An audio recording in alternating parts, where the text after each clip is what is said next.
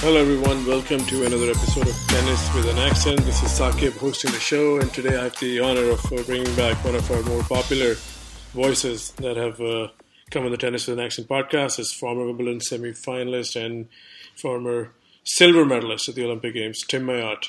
Hey Tim, how are you? Hey Sakib, it's great to be back. Thanks for having me.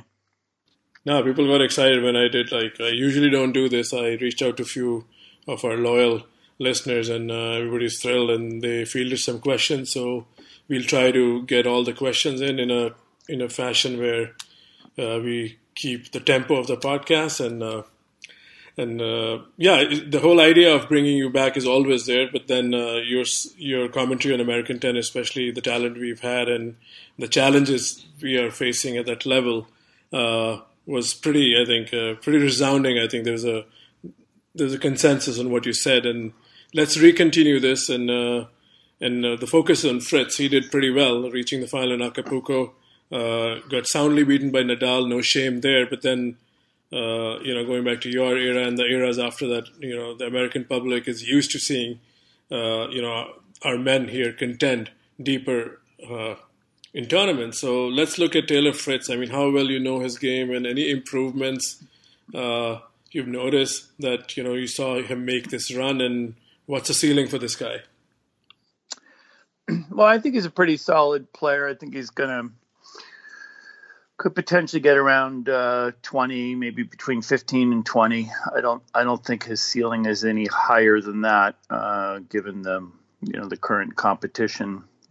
He's a very solid player. He's a good competitor, but I don't see the kind of efficiency of movement or the weapon that's needed to get much higher than that. Now, I hope he proves me wrong. Clearly, he's a hard worker, and he's improved his balance. He's improved his, his fluidity from shot to shot, but he's still got a long way to go if you start talking about somebody who's going to potentially make the finals of a slam. So again, are these guys working on technical adjustments? Not that I don't know how close you are to any of the coaches or any of the team, Fritz or TFO, for example. Do you see it's just like at this process they're working on the game? And I know we spoke about this again last time. But is technical adjustment still an option at this stage?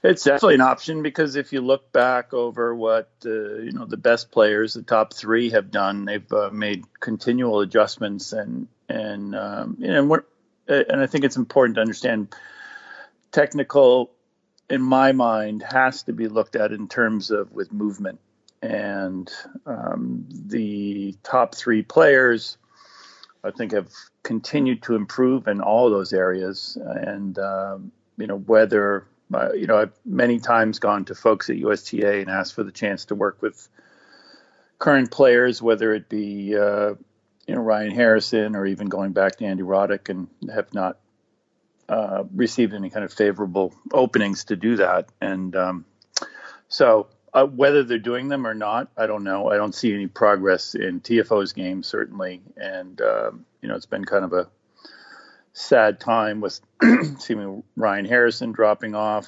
Stefan Kozlov really fell off the map. Donald Young has kind of disappeared.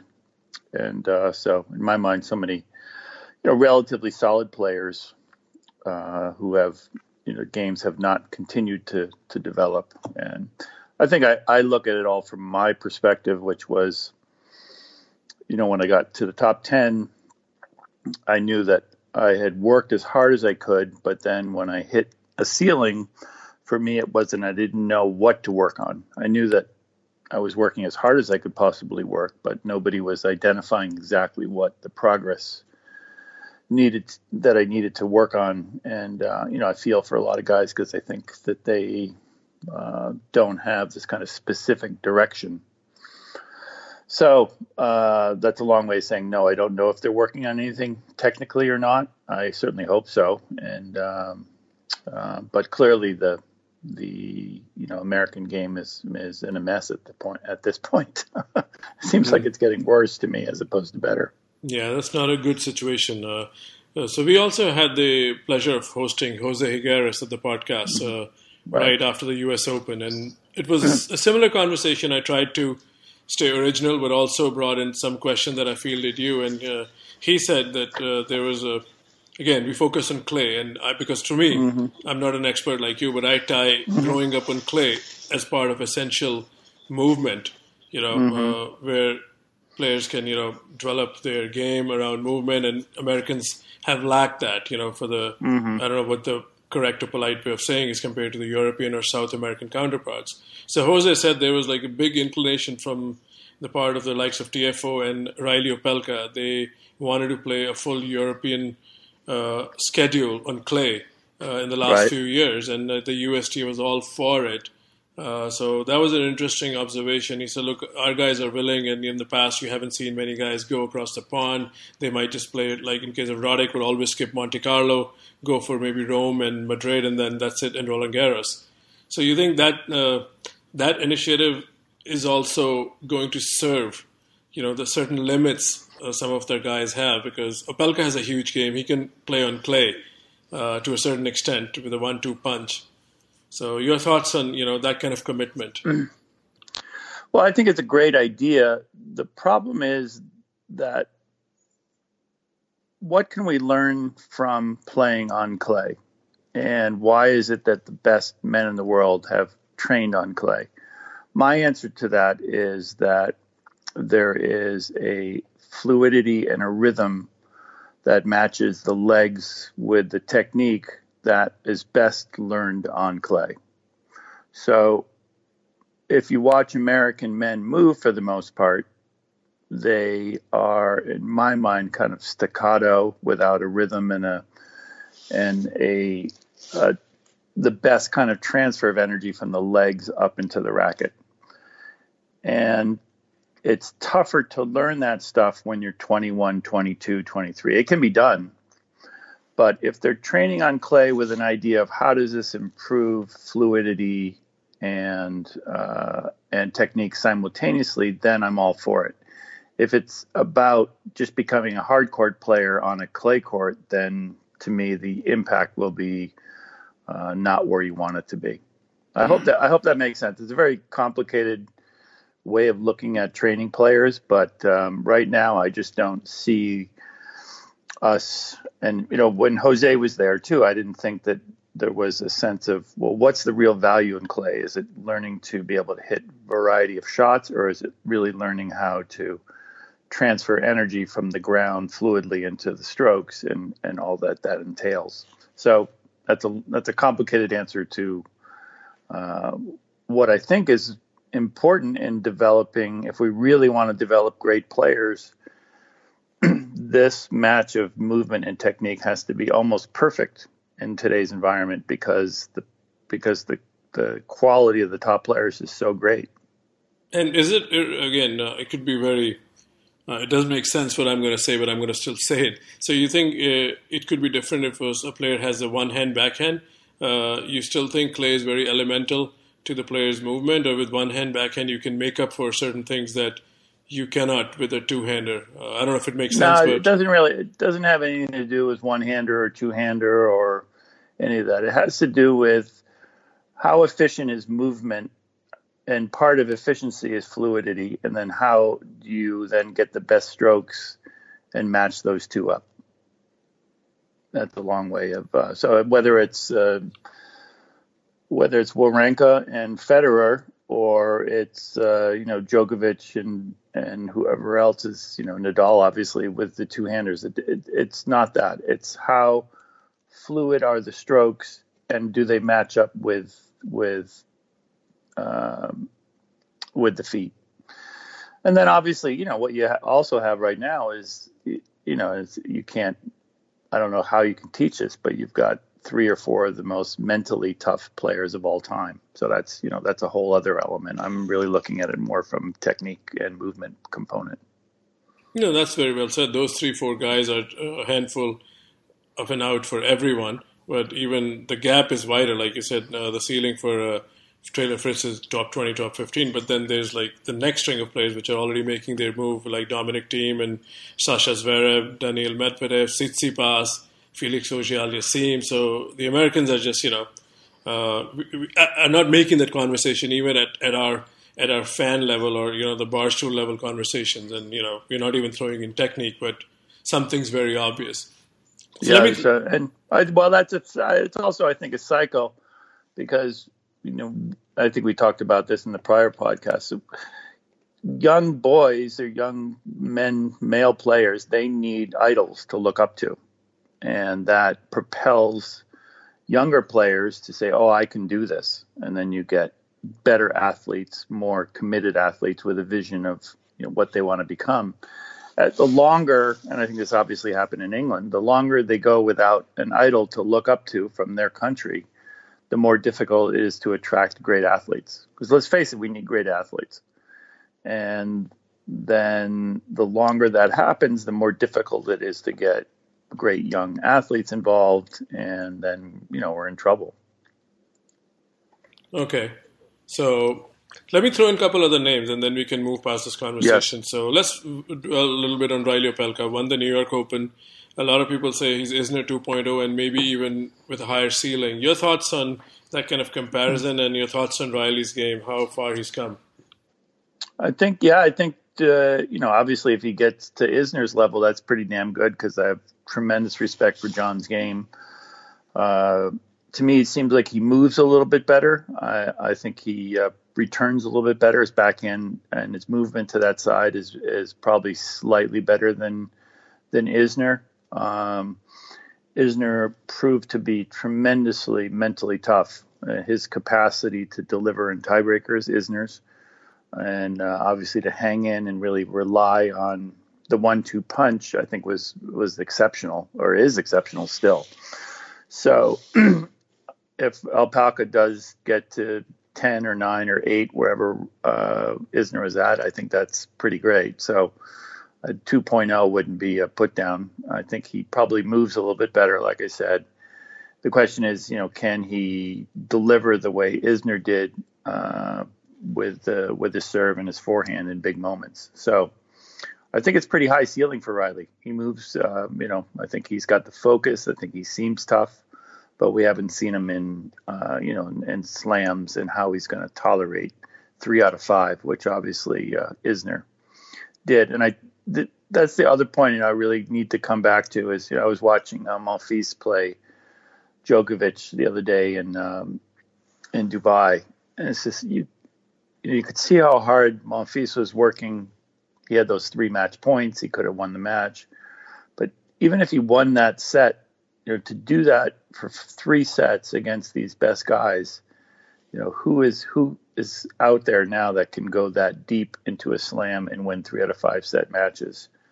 And it's that again is another difference of level between the top guys and everybody else. Okay, so this is I'm going to deviate a little bit from the plan we had. So you talked about Monfils. He's a top player by his right, and so were you in your day. So could you relate to him, like what he's going through when he's playing a man like Djokovic, who's had his number 16-0, and then when those match points come, what is a player thinking? How quickly? It brought back a lot of bad memories, because I lost to Lundell, I think 17 or 18 times in a row. I don't know. It's so painful because you're exhausted, and you just feel like you're so close. And if you can just get one more, big serve. But as we saw, I was actually watching that with some friends at my academy. And I said, Djokovic wins this match. And they said, no way, it's 6-3 in the breaker and it's all over. And, those guys, you just know that you have to deliver something special to beat them. And he wasn't able to do that. He missed a couple first serves. And it was just very painful to watch. Now, when you do that in a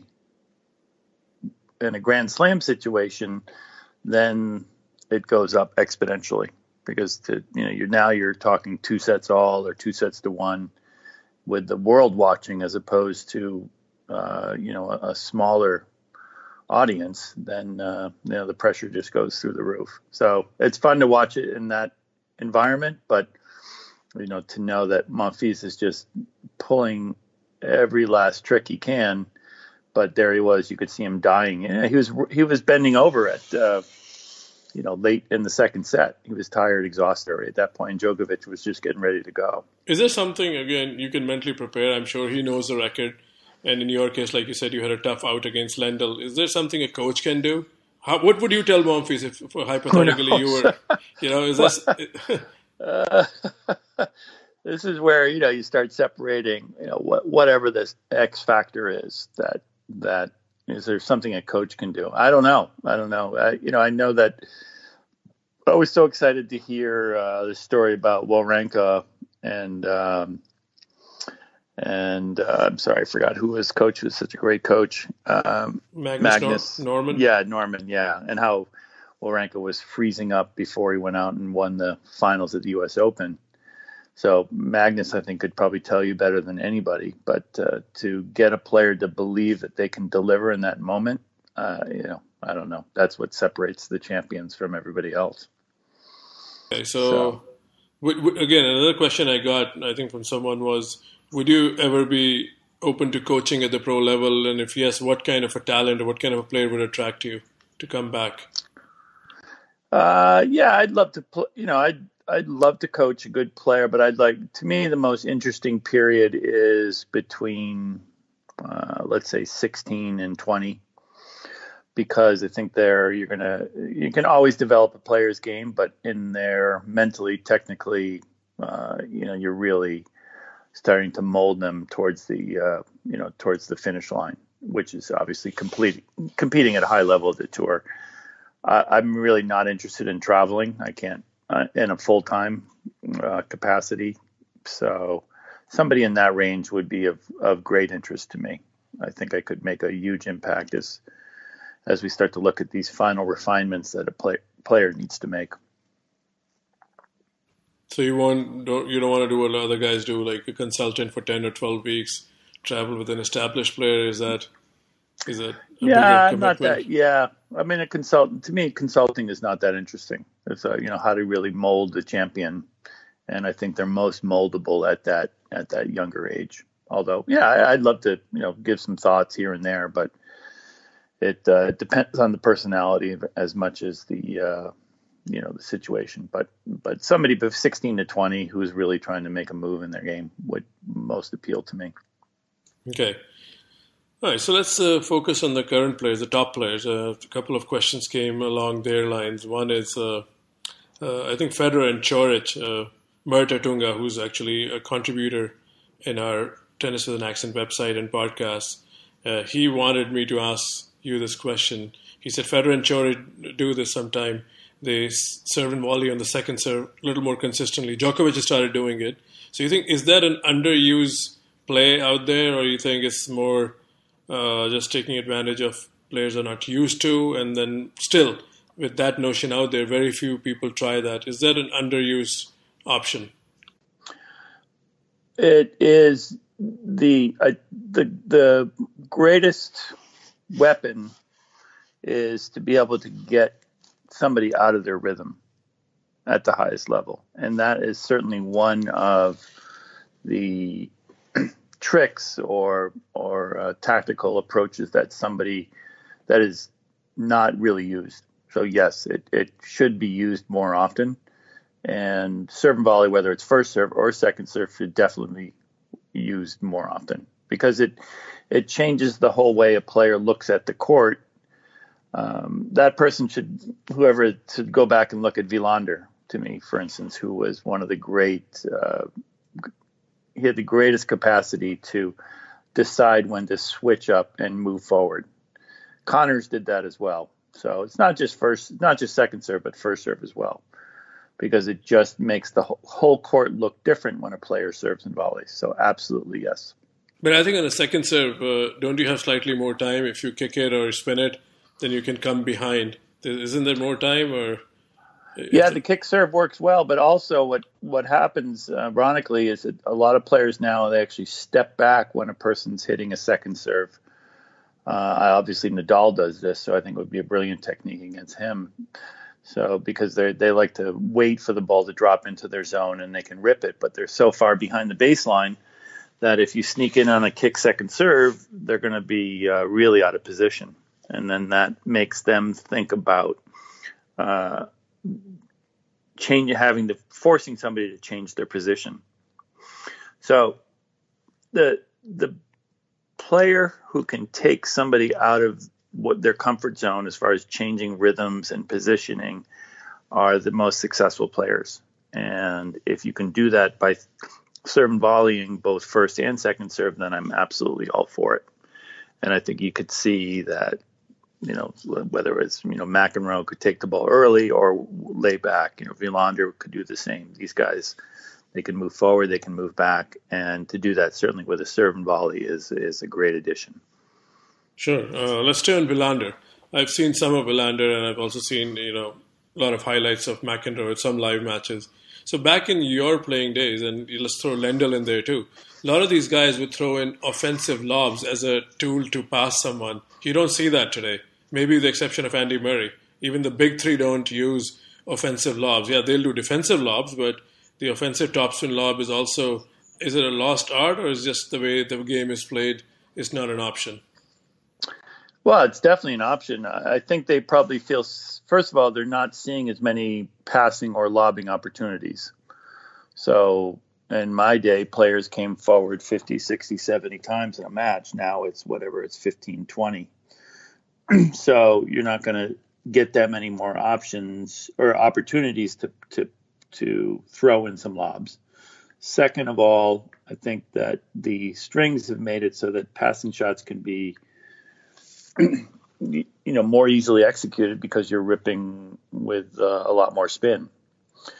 But that doesn't mean that players shouldn't, start to add in more topspin lobs, because I think it's especially with these strings today, if you practice it, you could, basically these guys could land it close to the line every single time. So I'm surprised they don't do it more often. But just as the way players aren't as good at cutting off angles at net and playing the net, they're also, the passers don't do it in competition as much, so they're just not as good at it. Interesting. Yeah, there's always these dynamics that you wonder, how if there's enough conversation at the pro level about that. I'm sure there's so much data and so much analysis, but you see only few players try to mix it up when the chips are down, and that's when I think I see most of these guys use it too. That's the thing. You just put your finger on it. It's one thing to have the analysis. It's another thing to be able to have 3 or 4 options that you can pick instantaneously to use in a moment. And if I watch my players play, and they're high levels sectional or national ranked players. They might come to net 7 or 8 times in a whole match. So that means that the guys who are passing them are only looking at X number of times. And so there's just not a lot of practice for it. So you can't pick something instantaneously, something you don't practice at all. So I wouldn't say it's a lost art, but it's a much rarer art than it used to be. Yeah, it's funny, like with all the data point, I was talking to Misha Zverev a couple of years ago at Newport, and I presented this question about how he consumes data. And he said, data is good, but then there's no data about wind, there's no data about sun. So again, that was a very funny conversation. He said, data, I think. He said there's not enough, information when someone's saying, oh, this guy's second serve is not good, or the kick serve. He said, yeah, a lot of times the sun's at the wrong end, or you're at the wrong end, and so anyway, just wanted. No, it's true. That's a really, that's part. I think part of the problem with coaching now is and playing. There's so much data. If I had going through my head, well, if I go down the line here, I've got 62% chance of winning versus 58 going cross court, and then except maybe if I go at the guy, then it's 54%. I go out of my mind.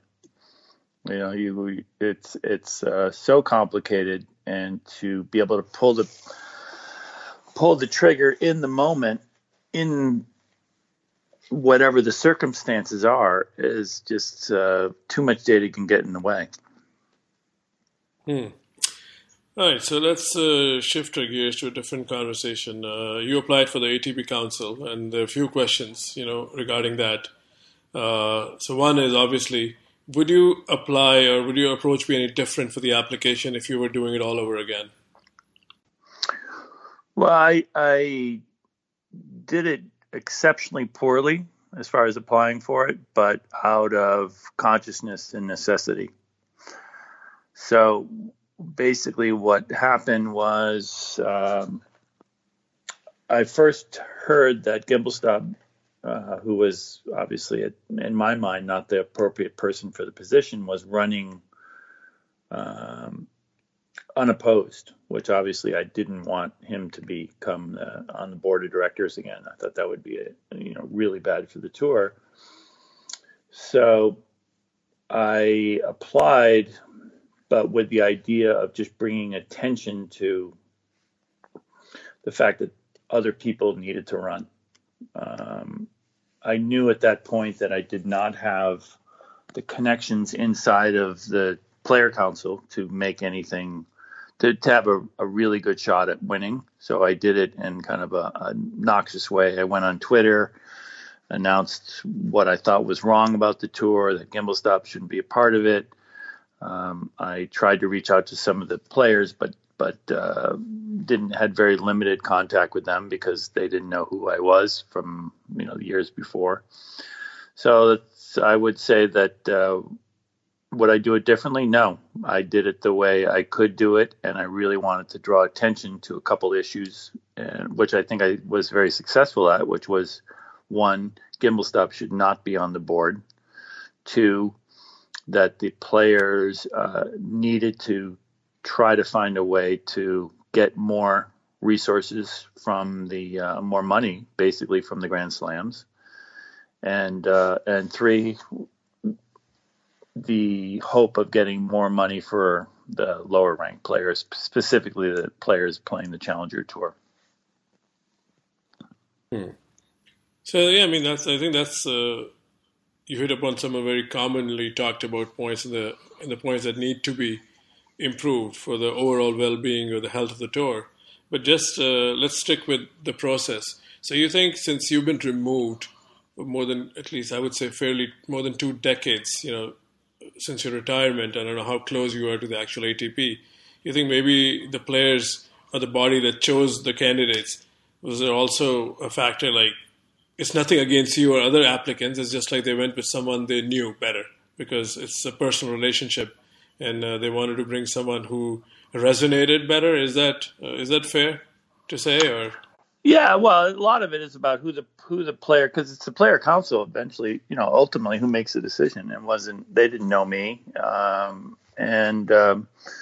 so that makes total sense to me. I think they went with Weller Evans, who was from my generation, but then ultimately Weller got voted out.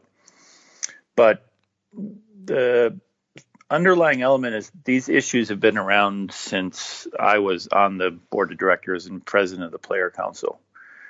And what's important is that the players start to move more aggressively at getting money from the slams. There's no question. That's going to be the biggest thing, because that's, first of all, what's most fair. I think what's going to be even more difficult to do then is to use some of that money to help players make the transition into the main tour from the lower ranked. So that's going to be even a tougher issue. But at least the players now are starting to make a much more aggressive push to the slams to try to get the money that they really deserve. So that's a good first start. And I think it was someone on Twitter, every day there's like some interesting conversation, that unfolds. And one of it was, why only the slams? If you look at the structure of the 500, the winner takes away, like say Dubai, for example, like slightly over $500,000. And then the runner-up gets 284,000 and some change. And then you look at the first round, it's just 21,000. So maybe some of the money could be shaved down. I know it's probably a smaller money we're talking about because Grand Slams make a lot more money. But are these topics present some sort of a solution, altering like the purse of the 500 or 1,000 winners? That's a small portion of it. To me, the bigger thing is the really down at the entry level. Are enough players being supported as they go in, as they contemplate playing the tour, that they can make money on the challenger circuit, for instance, enough to be able to make a living. So that to me is a critical issue. Now, how do they disperse the money per round in the other tournaments is that's more I'm more removed from that, so that's not as much interest, although I'm sure it is for the players. Tennis is unlike golf in the sense that players, the winners get sort of exponentially more than those on the way up. But that how that plays out in the 250s and the 500s, I'm not really up to date on that. Okay. And tennis calendar, the ATP calendar, the length of it and the way it's structured is the next topic I want to explore with you. And, I'm sure it was very international even in your day. There was an Asian swing, there was a European swing, then indoors. So is there anything that you would want to call out or change or would like to see change in the current setup of the calendar, how the travel is or how the surface is? Anything you want to, or it can be more than one thing, call out if you feel there's something that you would like. No, there's nothing I would change. The problem is, again, these issues have been around since way back. So you've got two issues. Everyone says the tour is too long and it doesn't make sense, which makes sense as long as players would be willing to turn down money, which they're not. So whether it was that Asian team tennis that they played a couple years ago or the Laver Cup now, everybody's complaining that the tour doesn't make sense and that there's too many weeks. But when you offer money, players go out and play. So the players are schizophrenic on this. They say they want a circuit that makes more sense geographically. They say they want to have a shorter schedule. And yet when they're given the opportunity to not play, they play because they want to make a lot of money. So there's no simple answer. I think the good things that have been done are, one, that they made an extra week from between the French and Wimbledon. So I think that was a huge improvement. And I think they've been trying to find a better Davis Cup schedule. Whether it's a better event or not, I don't know. But then every time things seem to make a little more sense, they add something like the new Hopman Cup in Australia. So as long as the players are willing, more than able to go out and add weeks on their schedule to make a lot of money, then the schedule is going to stay messed up. So that's you basically have greedy players and people who want to bring tennis to different parts of the world. So there's no easy answer. Yeah, I mean, this is definitely compared to other sports. The average payday is not huge, and if you're not Roger Federer or Novak Djokovic or some of the bigger names, or even Andre Agassi in the past, the take home is not as much, and all the big stars, I think, have a big chunk of their income coming from endorsements. So yeah, but that's a good point. But even the big guys, whether it was so everyone says they don't want to play an extra week, but then they add the Laver Cup.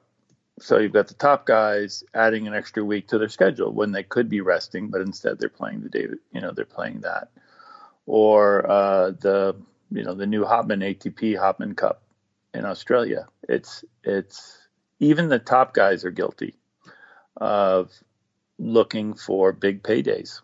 And as long as they're doing that, whether it's lower ranked players to try to find, an extra $10,000 at another tournament, or the top guys playing, for $1 million a match, everyone says they want fewer tournaments, and yet they don't show willingness to cut down their schedules when the payday is given to them.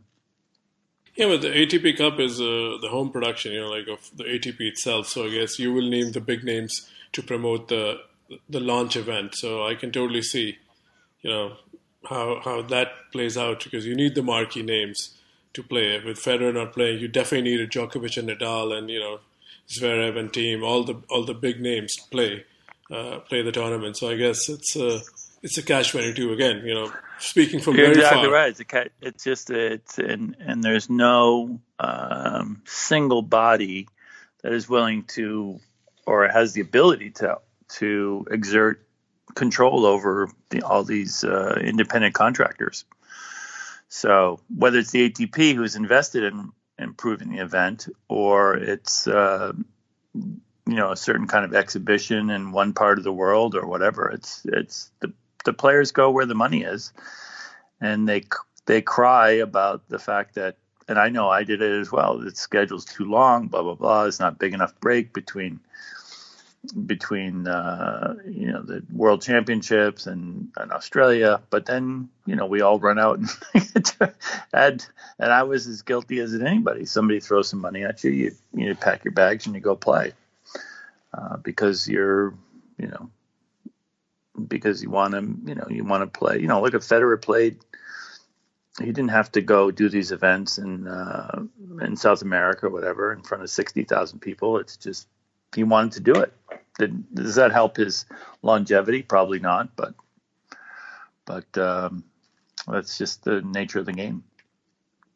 No, well said. So let's talk about Djokovic because by the time this podcast is released in a week and a half, Indian Wells would have started or we would be closing on the start. So it's perfect time. The guy hasn't lost a match and is in scary good form. So if you are the tour, if you're the other players, I mean, this could be an all-time season. That's what people are saying. His level may not be as potent as some of his peak years, but it's pretty good. I think he's not too far off. So do you see him even losing a match in the Sunshine Double? It's so funny because you see these players and everybody thinks, oh, they're not beatable. And then when they lose yeah, could he lose? Of course he could lose. Is he the dominant player in the world right now? Certainly seems to be. But, I remember, 2 or 3 years ago, people were starting to think maybe his run was over. So he's certainly the number one player now. But could he lose? Absolutely. I think even if he had lost one of those points to Monfils, kind of the aura goes away. So I tend to not jump on these bandwagons, but there's no question he is going to be one of the dominant forces for 2020. Okay, and one question on the Dominic team. I know last time we spoke at your club, we did a podcast about your tournament, the inaugural tournament, and then also some of the leading contenders of the U.S. Open.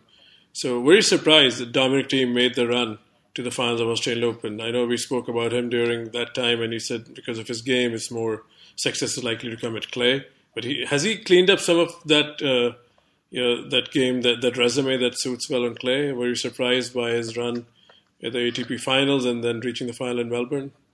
I was pleasantly surprised. I think the things like he seemed to have done is, number one, he has a much better sense and much better execution when he's coming forward. So that his ability to deliver big volleys and transition shots been exceptional. I think his serve is much more effective, and he also seems to have learned to return much better in the ad court on the backhand side. So when I watched a lot of his back 2 or 3 years ago, he seemed to really be struggling on that side as he was trying to go out and stay into the points. When players would serve him out wide on the backhand side, he seems like he's much better at that now.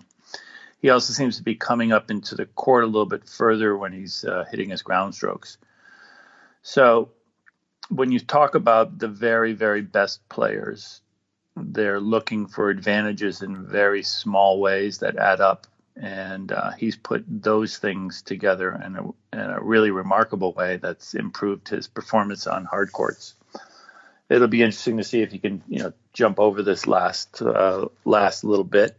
But I still think he's a little far back in the court off the ground. But I'm sure he could prove me wrong. And at some point, somebody's going to break through. And he certainly seems to be one of the top candidates to break through. But it's been nice, and again, that's sort of when I talk about the top three. They continue to improve on the margins, and those margins add up to enough to staying at the very top of the game. And it's been exciting to watch him make those adjustments. Yeah, definitely. He's world number 3 now, and let's see how rest of the year unpacks for him. And before we wrap this episode, is there anything you would want to talk about? Any topic that is dear to you, or you follow a lot of tennis, you have your academy, you had your inaugural event last year. Any plugins you want for the audience to know? Well, we had the Thoreau Cup, $60,000 at our club, the Tim Mayotte Tennis Academy at the Thoreau Club. And actually, it thinks we're going to do 2 weeks back to back at the club. We've got great support from the USTA. And so we're definitely going to have 1 week, and we may have 2 weeks there back to back to really. My goal is to bring much more attention to high level tennis, both as developing players and tournaments in New England. And that's really what our goal is, and we're going to build on last year's success. And is it going to be still WTA, or are you also joining with ATP? Oh no, this is both for women's. Yeah, Women, $60,000. Yeah, but 2 weeks. 2 weeks. So the USTA has brought a lot of support. So we're going to have we're really trying to build a little circuit in New England so we can keep these top women up in the area. And then if just more and more good players coming up to our academy, we want anybody who's interested in getting their kids on the right track to becoming D1 players or playing on the tour, we're the place to go to. Yeah, and I can vouch for that. I attended that event. I was there, firsthand with my friend who was a photographer that day. So this is, if you're in New England area, New Hampshire, Massachusetts, that's your, closest opportunity to come see world-class tennis in a very relaxed environment. And, it's really close to the action. So I would encourage anyone who's a tennis fan, come and check this out. So Great. Tim, I know. Thank you so much. Thank you for coming on the show. We'll release this in a week's time. Okay, thanks so much. Thanks. Okay, bye.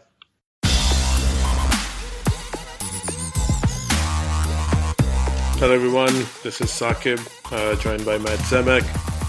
We needed to do a podcast because, what transpired today as the world's, trying to reset and survive this pandemic. There's a lot of nervousness, but tennis, true to its form, found a way to be itself. So Matt, what do we even make of this announcement today? I mean, fire away.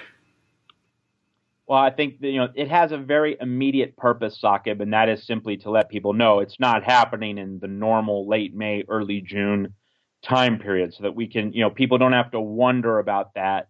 People can make at least the mental adjustment and perhaps also the logistical adjustment.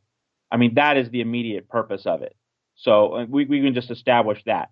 Now, on a broader level, none of us should be thinking that this is likely, that the Roland Garros is going to actually be played in late September. I mean, it's an adjustment, it's a contingency, it's an attempt to try to keep the event within 2020, but knowing that it's simply not going to be possible to play it in late spring. But now, on the question of whether it's actually going to happen in late September, that's just a hope. It is not an expectation. No one should have the expectation. And we all have to realize this is not just true for tennis. It's true for all sports.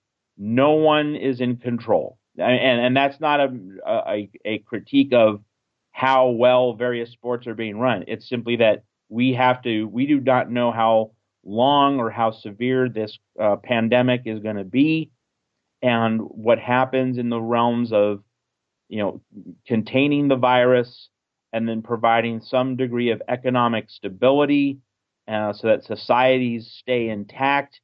All the health, the sanitation, the law enforcement, maintaining stability in society, all of that has to be addressed before we can seriously entertain the idea of Roland Garros actually happening in late September. So it doesn't mean that it has no chance of happening. It just means that we shouldn't assume that anything in sports is gonna occur in 2020.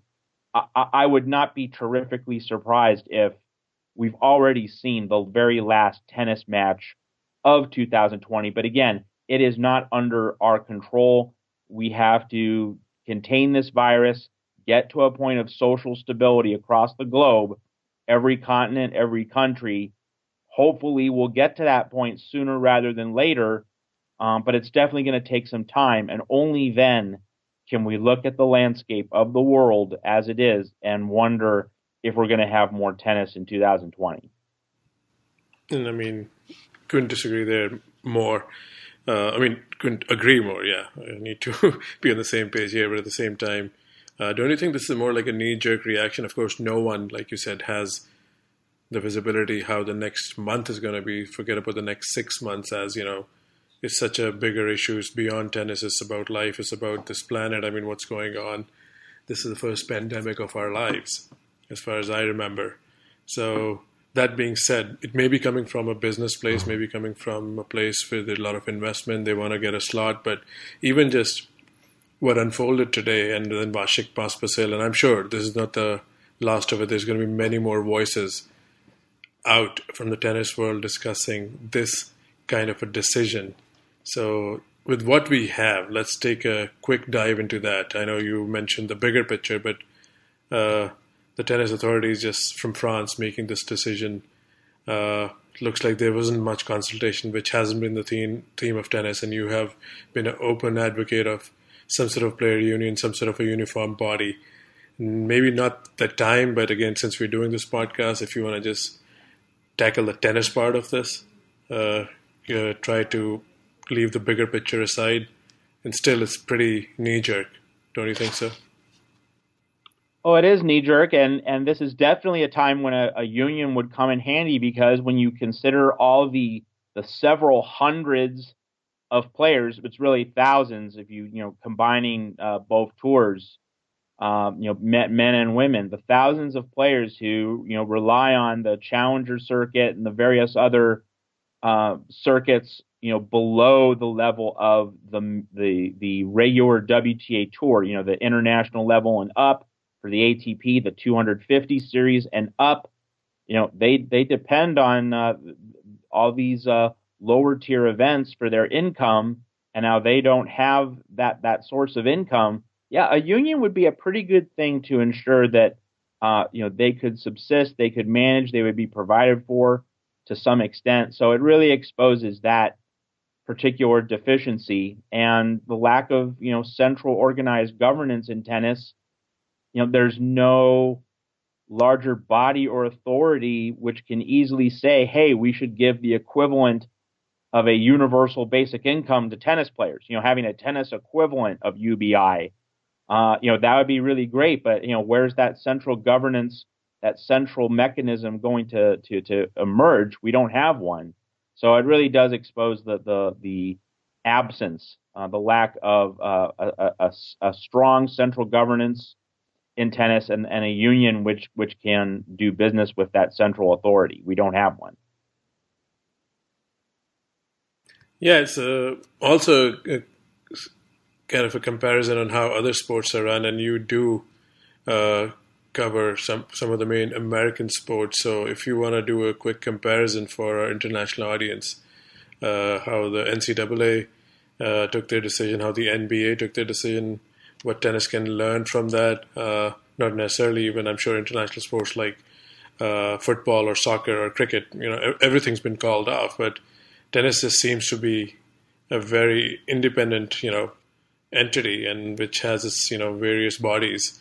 Sometimes the right hand doesn't know what the left hand is doing. And similarly, a lot of players found out the same way Matt Zemek and Saqib Ali found out on Twitter. So that's kind of bizarre. Well, it's worth noting, we haven't talked about this, Saqib, at all. We're trying to digest all the news. I mean, basically, every day is like a week, if not a month's worth of news. That's life in a pandemic. There's just an avalanche of huge stories, basically every 30 to 45 minutes.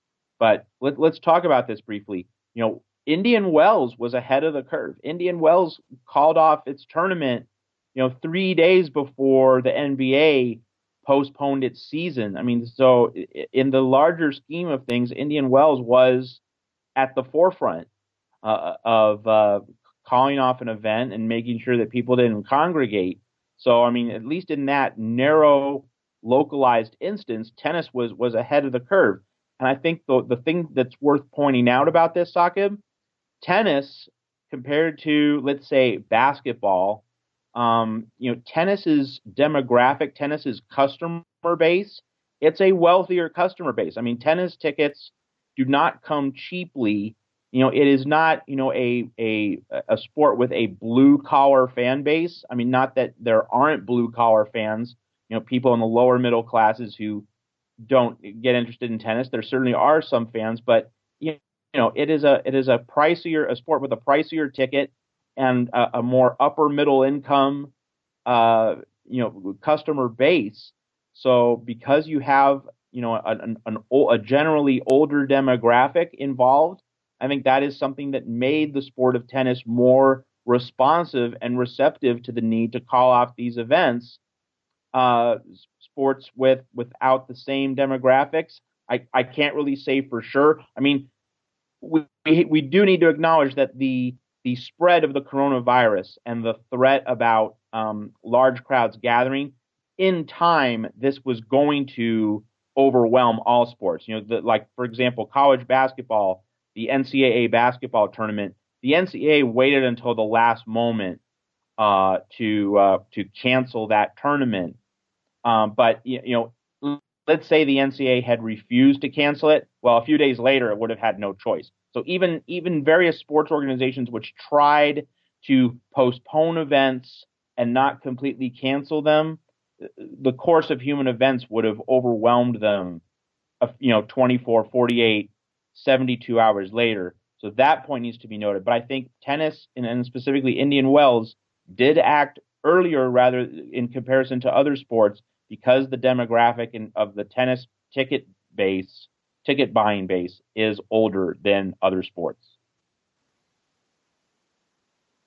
Yeah, those are some very interesting points, especially for someone who covers a lot of different sports, and I'm sure whoever's listening in knows that what Matt does. And again, on the parting note, we'll plan to produce the weekly episodes in this season, which is a very different kind of an off season. There's no tennis, there's no sport, and we'll try to come back with regular intervals and have different voices, which has been the theme of the podcast.